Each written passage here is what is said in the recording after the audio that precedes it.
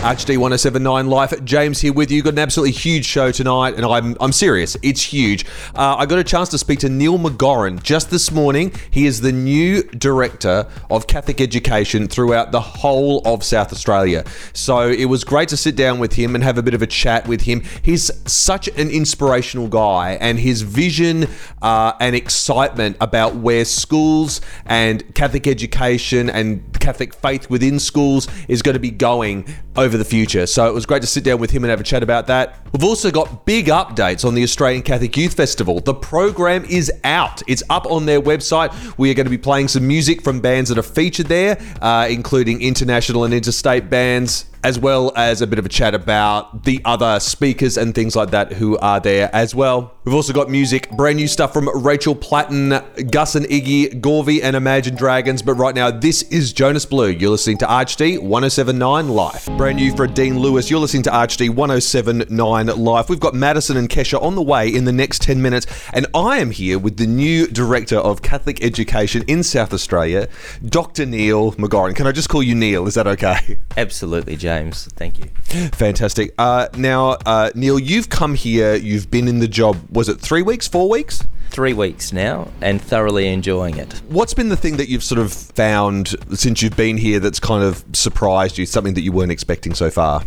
Well, I must say I was expecting to be welcomed rather warmly, and that's been the case. And I suppose something that has surprised me pleasantly is just how hope-filled people are in the work that they're doing with young people in schools, and just how successful Catholic schools are and how successful they want to continue to be in the future. Now, prior to coming here, a lot of people may know that you were the chief executive of the SACE board. You were there for about 4 years. So essentially shaping the way that year 11s and 12s are assessed and taught to a certain degree in all the schools in South Australia. Were there any things that happened during the time that you were there that you're really proud of? Absolutely. And I was just thinking of young people perhaps in schools now who have just completed schooling. They probably don't know much about the SACE, even though they're doing it or have just completed it. So the first thing is the SACE is offered here in South Australia. It's in the Northern Territory, and it's in 4 countries in Asia as well. And it's really interesting. So it's an international qualification for one. The second thing is that it has tried to identify what is it that a young person needs to know and be able to do to live successfully as a person in society, as somebody in employment, as a member of a family, somebody who wants to do further learning. And I reckon that's the key for us. If we could just understand what those skills and capabilities are, then we're going to be able to support young people to excel in their lives. I mean, essentially what you're talking about is you're talking about critical thinking citizens of the world rather than people who get really high ATAR scores and get into a good university course. Was there a moment where everything kind of shifted and changed that you were aware of in terms of, I guess, historically? That's a really good question. So this sort of thinking actually was going on in 1980, would you believe? And it's just taken... I don't think I would believe it because I was very young at that particular point, but I remember back then we were talking a lot more about just simply getting high marks, getting into a good course and getting a good career. None of this stuff about, being members of good teams or being a good contributor to the world economy and social structure. Well, I suppose the major change there, as you think about it, and it happened during the 1980s, was the question, what is the purpose of senior secondary education? Who is it for? And the answer back then was, well, it's actually for universities to be able to select students into their courses. The answer now is not that. The answer is it's for everybody. It's for the young person to be able to learn and develop the capacities that he or she needs to live life to the full. It's for employers who want young people coming through who have the skills that they need to improve their business. It is for the universities, but it's for the universities requiring those young people to come in and to do creative research and problem solve. It is for society because we want young people to be growing up aware of their impact on others and the important role they play in society. So it's changed immensely. It's so exciting. Yeah. But for young people, I keep saying to them, firstly, we're proud of you because you are amazingly talented. And secondly, if you could just harness that talent for good, wouldn't that be wonderful for you? But we're going to be a better society because of that. Now you're here as the Director of Catholic Education. You've been here 3 solid weeks. From what you've kind of seen, what do you think is kind of the biggest, most exciting challenge for you right now? Well, I think the biggest challenge is just helping to communicate or to have appreciated the huge impact that Catholic schools have in South Australia. So graduates from Catholic school, I think, have great hope. They definitely have choices, and they most certainly have a conscience. And I think those 3 things together ensure that the young people themselves, but those that are the beneficiaries of meeting young people, whether that's just in society or in a workplace or at university, actually get that sense of optimism. I think that's the greatest thing about education, but certainly about Catholic education, is that you actually come to it with a sense of excitement and I'm going to make a difference, however small. But when everybody is making that difference, however small, it adds up into a very powerful change. This being Catholic education, our faith tradition informs and underpins everything we do in schools. And there's been a lot of discussion recently about making the Catholic experience more relevant and contemporary for students while retaining all of its core principles, with more focus on showing the many different ways it means to be Catholic and express being Catholic. Now, are there any particular examples that you've seen of this, what they call it recontextualization or enhancing Catholic identity? They're all the really highfalutin academic terms for it. But are there any examples that you've seen of this that you find really particularly exciting? I do. I suppose the challenge for all of us is to try to describe, well, what do we mean by that Catholic identity and how does that get enhanced in a school? I heard the Archbishop describe this really well when he was talking to the student leaders last Sunday night. And he said that essentially there are 2 things that we're trying to do. One is to love God and the second is to love our neighbour. And I've heard that described elsewhere as engaging with Jesus and then trying to go out and make a change to the world.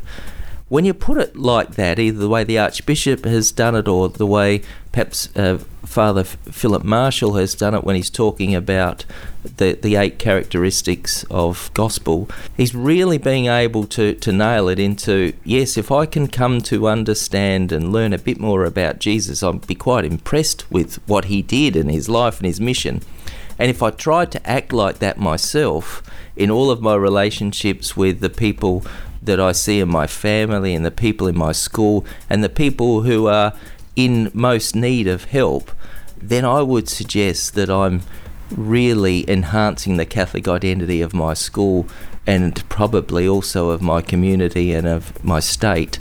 I think that we see a lot, the Catholic faith being such an old one and having such rich history and lineage and tradition.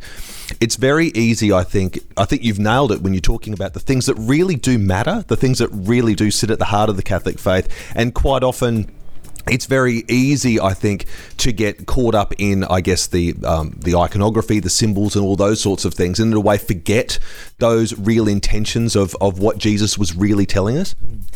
Yes, and it does make it very complex for all of us, and especially for young people. So the icons are important because they do provide a sense of identity, but the identity itself is probably created by your relationships with other people. And so they would sit back and say, gee, that girl over there, she's really, really informed by her faith, isn't she? And you say, well, how did you come to that conclusion? And they would say, well, what I see her do and the way I see her respond to people in need and the way I see her talk about her own relationship with Jesus. I think that's the powerful way. Yeah. And for young people, and my daughters are like this too, and I don't mean to generalise, but for them, they're really called to action. That's what inspires them. Interested in that life and mission of Jesus and saying, okay, look how many people he inspired, And he's inspiring me too, and he's inspiring me to go out and to think about those who are less fortunate than me. So you see young people there doing the sleep out for Vinnie's Sleep Out. You're seeing young people supporting those who are homeless. You see young people working to provide food for those who are less fortunate. You see young people saying grace at night in their family homes, thinking about those people who are less fortunate than themselves. I think they're all signs of Catholic identity. That's wonderful. Thank you so much, Neil. I appreciate how busy you are for fitting me in, and wonderful to have you here leading us forward in Catholic education for the future. Thank you very much, James. ArchD Radio on 107.9 Life. That's Rachel Platten. You're listening to ArchD 107.9 Live. James here with you. I wanted to give you an update about the Australian Catholic Youth Festival. The program is now up. Just a couple of spots I think are still to be filled, but pretty much all of the 3 days, that is December 7th to 9th, have now been filled with amazing people that are going to be there. Matt Maher, of course, is the one who really stands out. Probably the biggest name in contemporary Catholic music today in the world. He's performed at so many World Youth Days. He sang on Copacabana Beach in Rio. That was one of the most amazing experiences I have seen musically at a mass. It was absolutely incredible. Also from overseas, Emily Wilson is coming over too. She's all sorts of things. A musician, an author, a speaker, really, really engaging. Steve Angrisano will be back, of course, a real favourite here. Also, festival favourites like Father Rob Galea, Genevieve Bryant, Father Chris Ryan, Sister Mary Rachel. So many people. Gary Pinto, Natasha Pinto, Emma Frad, amazing singer-songwriter who I think started in Port Pirie, moved over to Canada for a number of years. She's now in Brisbane. Therese Nichols, of course, is another fantastic speaker as well. I think she's from Melbourne. But so many different workshops are being offered. So many music stages. Our very own Peter Bira is over there with Secret Hill with his wife Lauren. They're going to be performing a number of time on stages. But before we get into the rest of them in depth, let's hear a bit. One of my favourite songs of all time. This is Matt Maher. You're listening to ArchD 107.9 Life. That's Imagine Dragons. You're listening to ArchD 107.9 Life. James here with you. We've got Gus and Iggy and Gorvy coming up very shortly. Just having a look at the moment at the Australian Catholic Youth Festival program. It's up there on their website now. If you go to youthfestival.catholic.org.au/program schedule. Oh, look, I'm just going to stick it up on the ArchD Facebook page. Go to Facebook, look for ArchD Radio. I'll have it up there. It's really detailed now. So you've got all of the 3 days in separate tabs. Thursday, December 7th, Friday, December 8th, and Saturday, December 9th. I'm looking at it right now. There's so much stuff. It's incredible. The first plenary that's happening on the Thursday is happening at 9:30 a.m. in the arena. Archbishop Anthony Fisher, Matt Maher, and Father Rob Galea are going to be at that first plenary. So big. Also on that same day, performing on stages, you've got Emma Frad. Sister Hilda Scott will be doing a talk about God's love in a secular world. Father Rob Galea is doing a workshop, Mission Possible, Figuring Out God's Call. Genevieve Bryant is going to be doing a workshop called Sound of Joy. Remember Genevieve, she had the song Pure of Heart was the theme for the last Australian Catholic Youth Festival. Steve Angrisano is doing a workshop, Take Up Your Cross. Gary and Natasha Pinto are doing a workshop called The Hard Road to Overnight Success. And that's just day one. That's just a little bit of day one. So look, if you want to get more information, like I said, jump onto our Facebook, look for ArchD Radio. We've got the link there to that page, and you can have a bit of a look through everything and check out this exciting event that's going to be coming up very soon. So soon. Like, it's only just really a couple of months away now. It's so close. It's amazing. But what I'd love to play for you is one of the musical acts that is one of my favourites. I absolutely adore them. They're from Wollongong. They're called Gus and Iggy, named after St. Augustine and St. Ignatius. Two girls, amazing amazing singer-songwriters. This was from an EP that they put out last year called I Still Wide, which is a huge favourite of mine. This is a track from that EP. This is Ticket to Ride. You're listening to ArchD 1079 Life. That's Gus and Iggy. You're listening to ArchD 1079 Life. That's about all we have time for tonight. Unfortunately, you can check out all of the stuff that I've talked about on tonight's show on our Facebook, on our Instagram.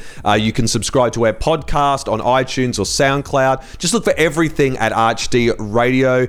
We've got lots of information, lots of photos of shows that we've produced out and about in schools everywhere. Lots of great stuff there. I will see you here every Wednesday night from 9, every Saturday night from 10. Please stay tuned to 1079 Life for more of your music, and I will see you again in a couple of days. Bye.